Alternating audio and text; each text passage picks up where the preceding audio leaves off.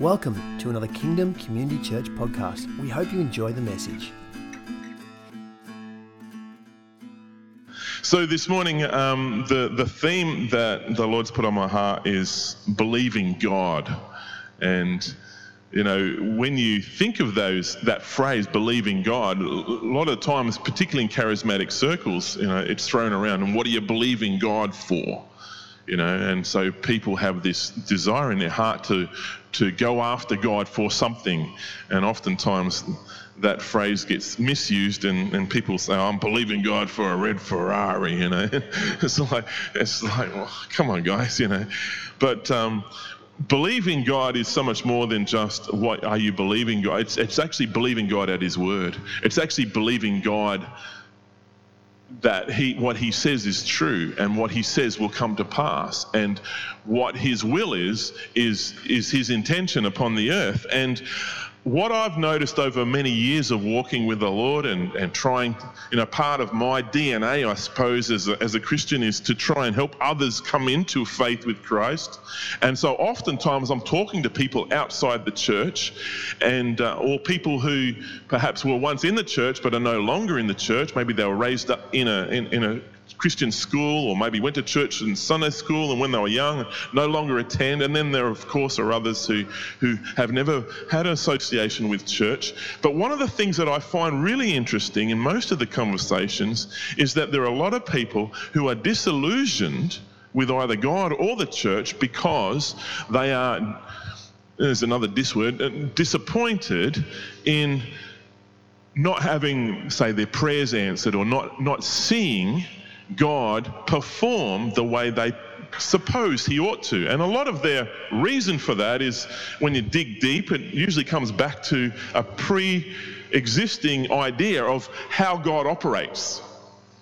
Now, that may have come through Sunday school teaching, may have come through mum and dad telling them about the church or about God when they were young, sometimes good or bad. And sometimes the ideas that people get in their head about how God operates and who God is really quite wrong, basically. And so we can have a wrong understanding of who God is, and then when we pray a prayer or when we believe God for something, or we just look at the world, how many people have ever heard, you know, if God is a God of love, why would He let, and then fill in the blank, you know, why would He let all the starving children die in Africa? Or if God is a God of love, why would He let my granddaughter get raped by that monster of a man, you know, that happened, you know? And they're all legitimate questions, to be honest. Because in the reality is when something bad happens to somebody and you perceive God to be a God of love, which He is, the natural response inside is, well, why would God have let that happen? That's natural. That's a normal response.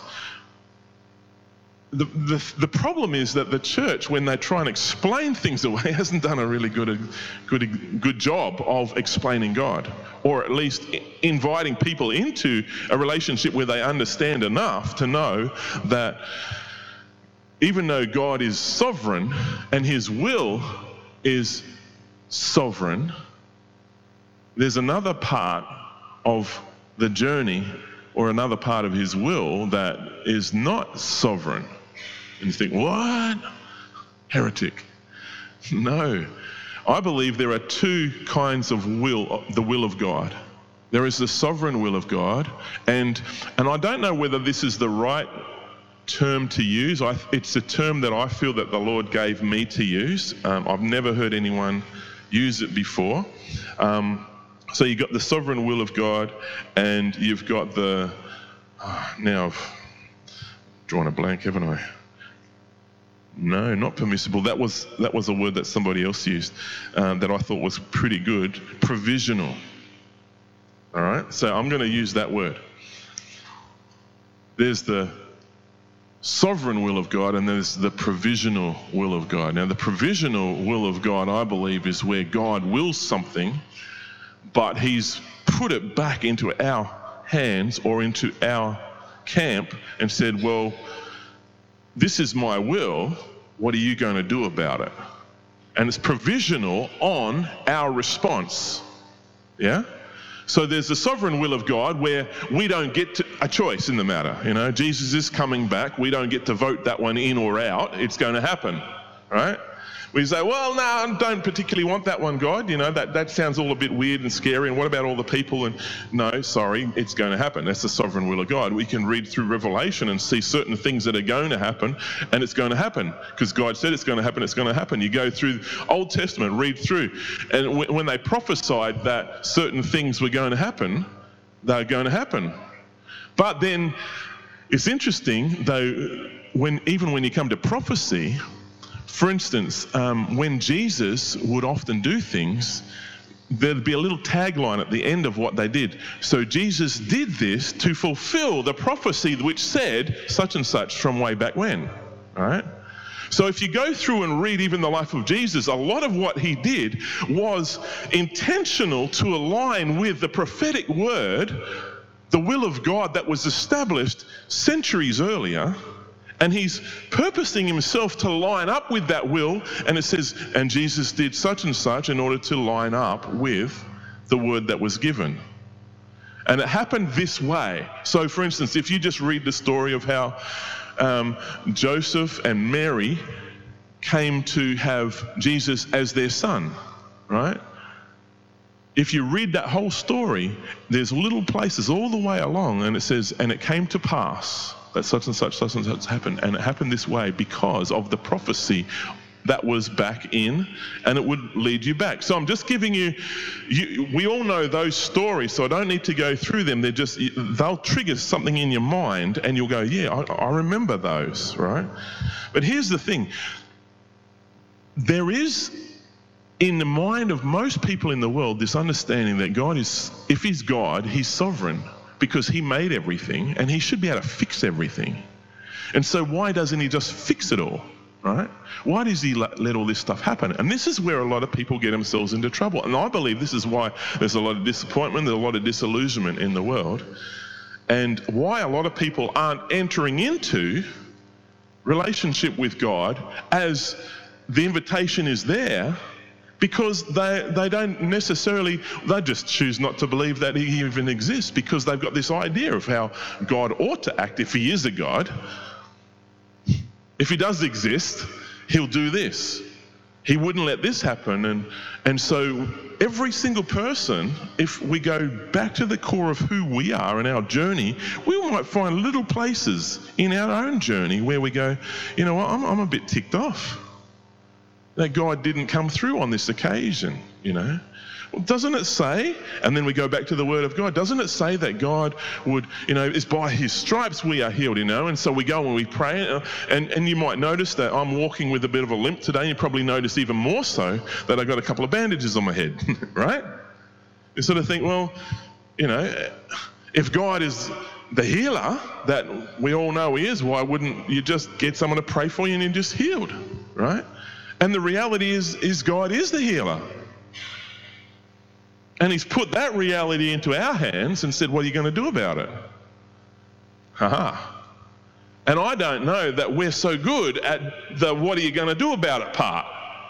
That's where I think a lot of the church gets itself undone, because we walk this journey out of one foot in one camp and one foot in another camp. And, you know, the Word of God says, be in the world, but don't be of the world. But the most of us are in the world and kind of half of the world. And some of us are very of the world. And we wonder why all the things that are characteristic traits of God and promises of God don't come to pass in our life, because we go, well, that's his will, so why wouldn't it come to pass? But there's a provision that is attached to his will, that if we don't do our part, his will not be established in our life according to his heart. You know that God's will is kind of, when it comes to salvation, God's will, the provisional will of God is up here and down here at the same time. So if you have a look at Ezekiel, you might like to read this whole chapter, but Ezekiel chapter, I think it's chapter 18. Let me see if I can find Ezekiel chapter 18. The heading in my Bible says, let me see if I can find the actual words. The soul that sins shall die. Right? That's the heading. The soul that sins shall die. And in this chapter 18 of Ezekiel, God, speaking to Ezekiel, outlines that every soul that sins will die. And every soul that turns back to God shall be saved. Right? But the statement, the soul that sins shall die, is the will of God. Go figure that one out. The soul that sins shall die. That's the will of God. Right? That's the down here will of God. That's not his highest will. That's what will happen. I'll give you an example of how, we'll come back to Ezekiel 18 in a minute, but Shek and I, not that long ago, well, I'm not going to mention his name today, but we invited a young man to come and live in our house who was off the street, who's struggled with drugs and alcohol and violence and so on. Had a pretty interesting period of time in his life from an age of about 12 or 13 onwards where everything fell apart. And we wanted to look after him. So we brought him into the house and we wanted the best for him. So our will was that he would be established in a home life that would give him an opportunity to rise up. And so we gave him a bed, we gave him food, we gave him a secure place to live, we gave him access to the house, a key, we gave him all these, internet, all the things that modern young people like. He's only 17 years of age. And he came in and he started to flourish. He really did. He went from a very skinny young lad to quite a reasonably healthy looking lad. He even got himself a job and we helped him in so many ways, right? So that was our will, was that would continue. That's our will. But there was another part to our will, right? And our will was that, and this is interesting how it works, but we said, if you want to live in this house, you need to abide by some house rules, right? And so you need to not go back to drugs. You need to not go back to alcohol. And you need to not go back to a life of violence. If you do, then our will be that you find somewhere else to live. So that's the lowest form of our will, is that here's the basic house rules that your choice would be, if you go back to drugs, alcohol, life of violence, that you have to find somewhere else to live, because we can't have that. We won't tolerate that in our house. And we know that if you do those things, you can't achieve our highest will, which is for you to flourish. You will not be able to do that if you go back to that lifestyle. So we gave him an opportunity, then we handed it back to him and said, right, your choice. Right? And I believe that's kind of how God does things with us. He says, my highest will is that, my will be done on earth as it is in heaven.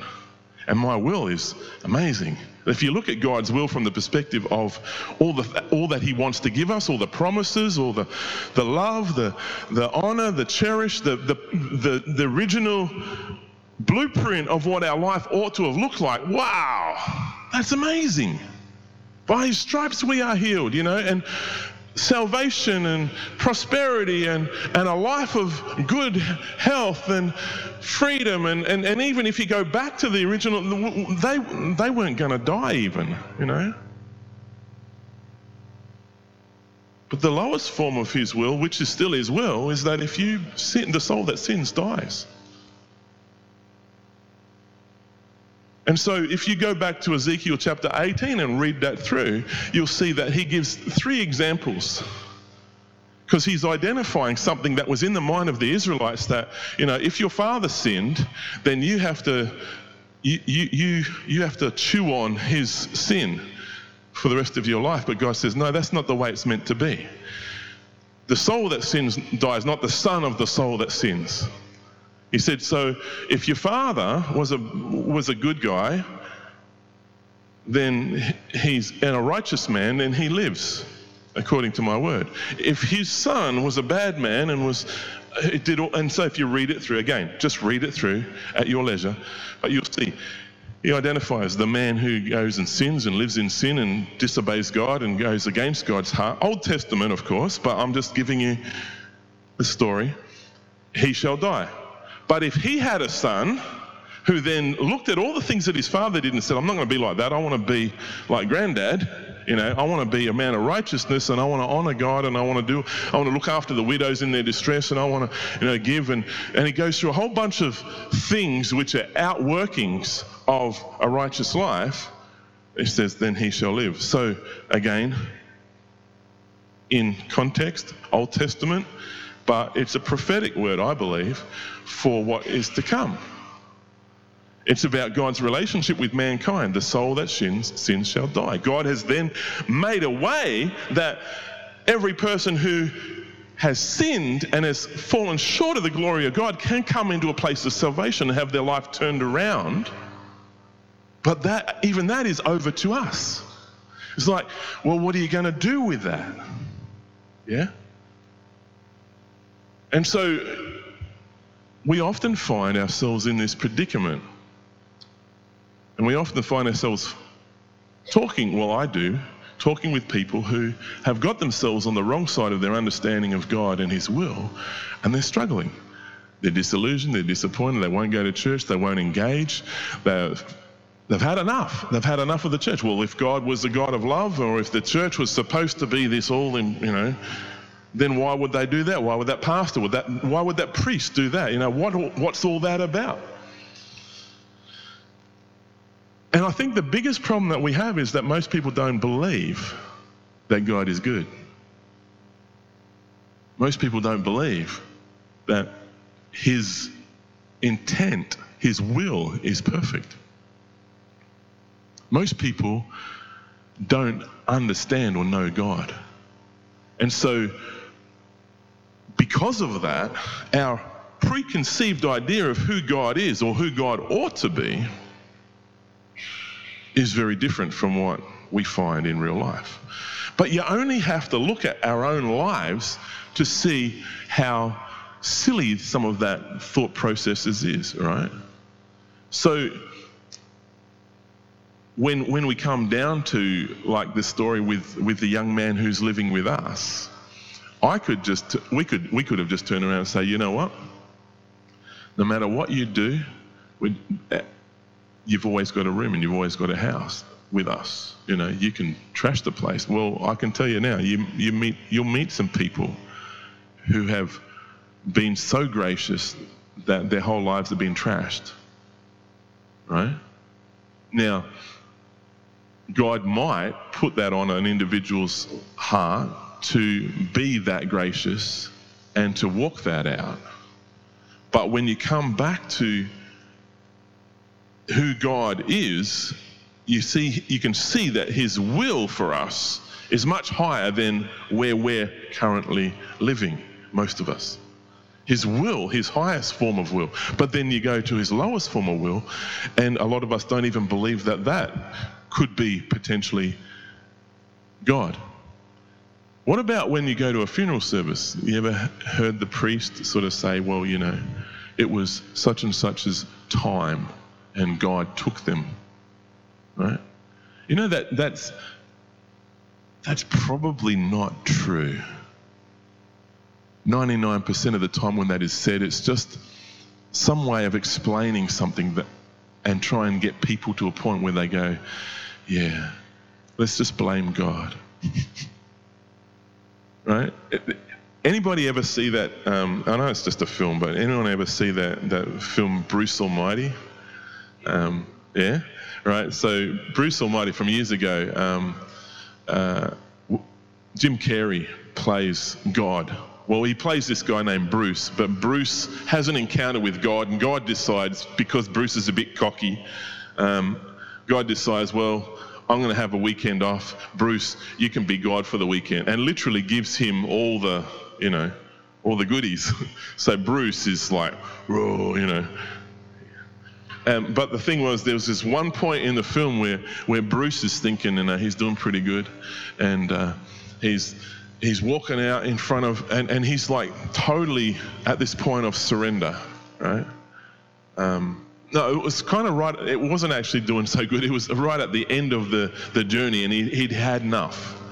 And he gets down, and it's raining, and he's right in the middle of the road, and he gets down on his knees. God, I surrender to your will. And then there's this beautiful, bright, white light that's coming at him, and he's thinking, yeah. And he opens his eyes, and it's the truck. And it knocks him out. And then the next thing, he's in heaven, and he goes, but I was surrendering. Yeah, but if you're going to stand in front of a truck, you're going to die, right? And it was just this humorous moment, and I just thought to myself, how funny is that? It's like that guy that I talked about earlier, that the pastor, the Chinese pastor, who jumped into the lion's cage at the zoo and got mauled, but he really thought, somehow in his mind, he thought, I'm going to do a Daniel in the lion's den and prove to everybody that God's going to look after me. It's just silly, God's will isn't that we go jumping in with lions, Now, if a situation arises, now if you remember Shadrach, Meshach, and Abednego, for instance, they're about to get thrown into the fiery furnace, and they make a statement which I just believe is a statement of their willingness to partner with God's will, right? They say, we know that God can and will bring us out. If you throw us in, God will bring us out. But even if he doesn't, we're going to go in and we're not afraid because we know the God whom we serve, right? So there's this partnership with God's will, but an awareness that even though they know God can do it, they believe God will do it, there's a part of them which says even if he doesn't do it, we're still okay. They get thrown in the forest, then the Lord, it looks like the Lord himself or an angel comes and stands with them, says, come on guys, we got this. And they all walk out of this fiery furnace unscathed. So God does a miracle, right? I just think that's amazing. But you see, the thing is, a lot of the time we don't even have an awareness of how we can partner with God's word. Anybody know how to partner with God's word? That's not a trick question. Well, no, it's not a trick question. It's not that hard to partner with God's word. It's just agree and believe God. If we believe God and then act on that belief, right? Now, I want to read another passage of scripture which might give you an interesting, I don't know whether you've ever read this passage like this before, but this is Acts chapter 12, starting at verse 1. And it says, about that time, King Herod Agrippa began to persecute some believers in the church, and he had the apostle James, who was John's brother, killed with a sword, right? So James, the apostle, has just been killed with a sword. Do you think that was God's will? Some people say, oh, sovereign will of God. Of course it was. He was a martyr. That was God's will. Well, let's read on and find out, right? When Herod saw how much this pleased the Jewish people, he also arrested Peter. So he's going to kill Peter as well, right? So he's just killed James. Woohoo! Everybody's, yeah, let's get these guys. Oh, Agrippa's like, yeah, this is good. I could get a lot of cred for doing this. Let's get Peter as well. So they pull Peter in, right? But it just so happens that it's the Passover celebration. So you can't kill him on the Passover celebration. You've got to wait until after, right? So it says he arrested Peter. Then verse 4, end of verse 3, this took place during the Passover celebration. Verse 4, then he imprisoned him, placing him under the guard of 4 squads. This is like, seriously, he's like, I'm not letting this guy out of my sight. 4 squads, it's not just 4 soldiers, but 4 squads of 4 soldiers. Herod intended to bring him out to the public trial after the Passover, believing that would give him cred, they'd kill him, all would be fine. Wahoo, But, verse 5, this is the key, but while Peter was in prison, the church prayed very earnestly for him. Right? There's no evidence that the church prayed very earnestly for James, but they prayed very earnestly for Peter. They must have gone, they've just killed James. They've taken Peter. Oh no, 2 apostles in one hit. We better start praying, guys. Right? So this is the scene, right? Now read the rest of this. That night, Peter was to be placed on trial. The night before. And he was asleep. fastened with 2 chains between 2 soldiers. Others stood guard at the prison gate. Suddenly there was a bright light in the cell, and an angel of the Lord stood before Peter. The angel struck him on the side and woke him up. Peter, wake up. Quick, get up, the angel said, and the chains fell off his wrists. Then the angel said to him, get dressed and put on your sandals. And he did. Now put on your coat and follow me, the angel ordered. Verse 9. And so Peter left the cell, followed the angel, but all the time he thought it was just a vision. Right? Peter's used to visions, right?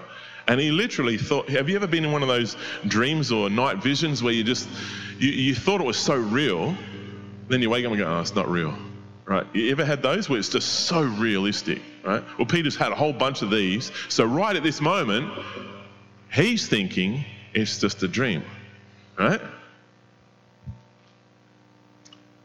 Right, so Peter left the cell following the angel, but all this time he thought it was just a vision. He didn't realize it was actually happening. And they passed the first and second guard posts and came to the iron gate leading to the city, and this opened for them all by itself. Like, you really think you're in a vision when that's happening, and you walk up to the gate and the gate's just going, you know, it's like, whoa, that's so cool. Can you imagine? It's like, wow, this is awesome. What a great vision. I'm just chained up here and this is all happening, right? He thinks he's going to find himself back in the cell again. Okay? The gate opened all by itself, and so they passed through and started walking down the street, and then the angel suddenly left him. And Peter finally came to his senses.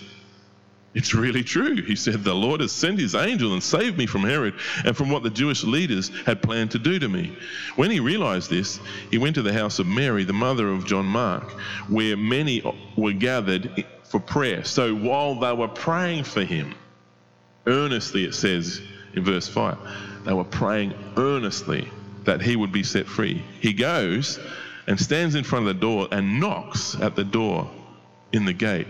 And a servant girl named Rhoda came and opened it. And when she recognized Peter's voice, she was so overjoyed that instead of opening the door, she ran back inside and told everybody, Peter's standing at the gate, at the door. You're out of your mind, they said. When she insisted, they decided it must be his angel. That's a whole other story right there. It must be his angel turned up, you know. Meanwhile, Peter continued knocking. Hey guys, it's actually me. When they finally opened the door and saw him, they were amazed. He motioned for them to quieten down and told them how the Lord had led him out of prison. And he said, tell James and the other brothers what happened. Now, obviously, that's the other James, not the one that had just been killed. There were 2 Jameses. And then he went to another place. End of story. Amazing story though, right? Okay, so here's the situation. James has just been killed. Peter's been dragged before prison. It just happens to be Passover, so he's got to wait until that day, the full Passover days, or the celebration is finished before he goes on trial. And he's sort of thinking, I'm going to be killed too, right? That's in his mind. Got all these guards, it's all happening, right? So that's the situation. And then you've got some bright spark in the church who goes, it's the sovereign will of God. And Peter's sort of going to himself, no, it's not, no, guys. It's not the will of God. Someone pray, please. Now, I don't know, that's just a bit of messing around. But see, Peter actually probably believed that he was done for. He heard about James and he was done for, right? But the church, see, this is the thing about the will of God, right? He hands it over to us. What are you going to do about it, guys? Well, who prayed for James? Well, they maybe didn't even have enough time. Maybe it all happened in a moment, you know. Drag him out. Off with him. Done. And the church is like, didn't see that one coming. Right? Now, why didn't they see that one coming for a start? Right? So this is where you get into, man, you know, are we lazy church or what? Where are our intercessors? Where's our on guard in every moment? And so how are we believing God? See, you can say, I believe God, but what are we actively doing to believe God? How do we partner with the will of God to see it done on earth as it is in heaven? We pray that prayer. Thy will be done on earth as it is in heaven. That's the highest will for God for this earth, is that his will be done on earth as it is in heaven. It's a beautiful will. It's a perfect will of God.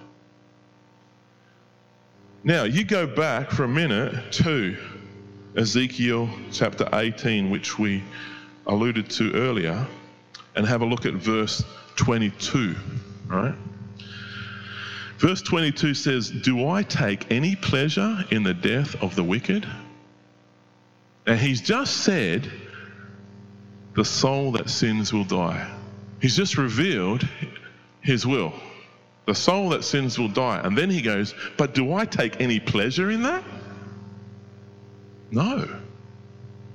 Right? Then he goes, rather am I not pleased when they turn from their ways and live. So even though it's God's will, soul that sins dies. You know, this is why I get so upset with people who prophesy doom and gloom all over the world. Even if it was God's will, as in God's will, judgment, it's not God's will. Yeah, that's the story I was just going through my mind before you said it. Jonah and Nineveh, right? So God says to Jonah, go to Nineveh and tell them that I'm going to destroy the city. Make a declaration over the city that you're going to be destroyed, right? And this is where a lot of people in the world don't like it. You get a judgment call. Read the Bible and it's, that's pretty harsh. Someone stand on the corner reading out some judgment call, that's pretty harsh. But there's not the other side of that oftentimes, because a lot of people who do that prophetic judgment stuff, they don't preach the whole gospel. They're just preaching they're preaching the judgment of God without the grace and the mercy and the tenderheartedness of the Father, which is his ultimate will. So we're not preaching the whole gospel. And so Jonah, he knew God's heart. He knew the heart of God. He said, I'm not going there. I'm not doing that.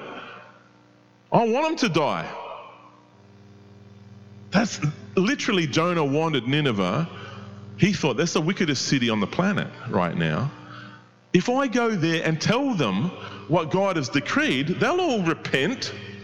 And then God, being God, he'll just go, okay, cool, I won't do it. That's the heart of God. So Jonah knew the will of God, even though the will of God, as he was about to declare it, was a judgment call. He knew that if they responded to that judgment call with repentance, that they would be set free, that they would not have that judgment fall upon their heads. And so Ezekiel 18:22 says, rather am I not pleased when they turn from their wicked ways and live. See, that's the heart of God. The heart of God is that when we hear the voice of the Lord calling us out, that we turn. Now, I've got a very unpleasant thing that I need to do with a dear friend of mine in this next few weeks, because I'm going to have a conversation with him about something. Because I know he's going down a pathway that is not right. And I look at that pathway, I think, if you go down that pathway, you're walking away from the Lord. And I'm going to have to have a conversation with him. Because if I don't, see, if all he gets is the grace word, oh, it's going to be okay, brother. It's all right. Don't you just go your merry way. If he just gets that grace word, but he doesn't get the actual word of God, he's not going to hear the truth. And the truth is, if you don't repent, you'll die. And I'm afraid for his soul. I really am, because I know where he's going. I know the path he's choosing, and the path he's choosing is one that is completely away from God's heart for his life. Now, do we believe God? That is the question. And how do we best represent him on the earth? Yeah? I believe the best way we can represent him on the earth is by walking out our belief. So we see something going on in the world that we go, that's not the will of God. What do we do about it? Do we pray? We see coronavirus rise up on the earth. What do we do about it? Or we can go and get lots of toilet paper and we can hide ourselves in our bedrooms and go, I'm not coming out until it passes by. Or we can get on our knees and earnestly pray and do, as Sue mentioned, that the call is put out from America to do an Esther fast between the 18th and the 20th of March. See, there's different ways of responding, isn't it? And so when God puts his will into our hands, what is he doing? He's subjecting his will to our will. Isn't that amazing that God would actually do that? And then we have the world that goes, yeah, but if he's a God of love, he wouldn't let all this stuff happen. Isn't it interesting that we're the ones who are letting all this stuff happen? And we're blaming God. Isn't that interesting? Wow. Well, there's probably a whole bunch of other stuff I could talk about on this subject, but I just feel like that's enough for this morning.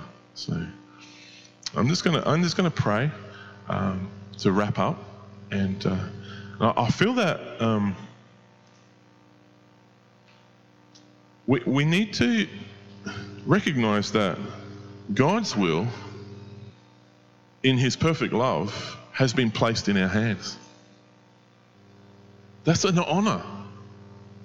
And the reason I believe why we're not seeing more of what his will holds established in the earth is because we haven't learned how to partner with his will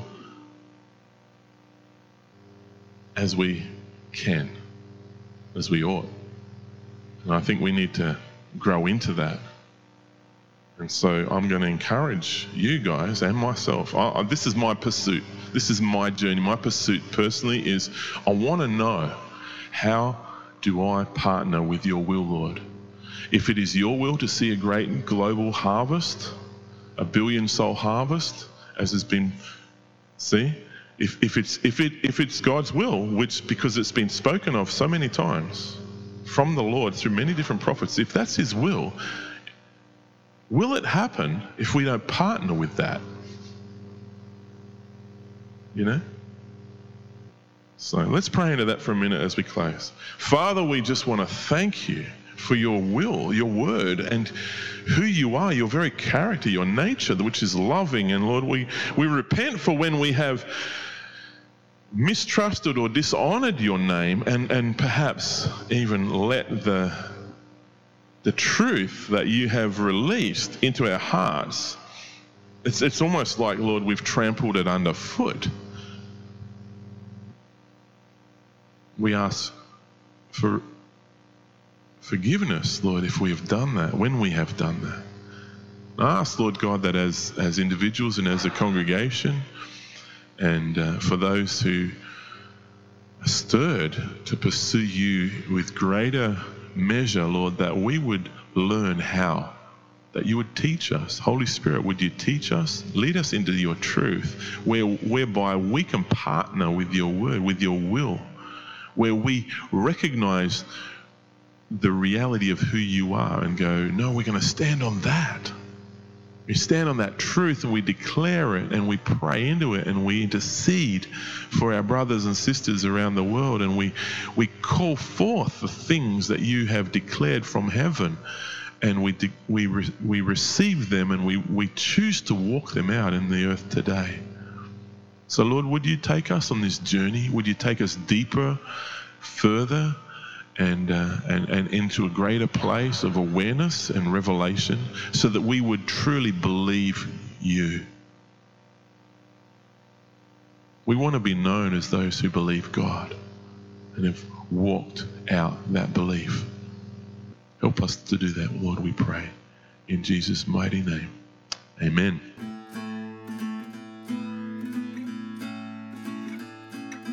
Thanks for listening. This has been another Kingdom Community Church podcast. If you'd like more information about our church, go to www.kingdomcc.com.au.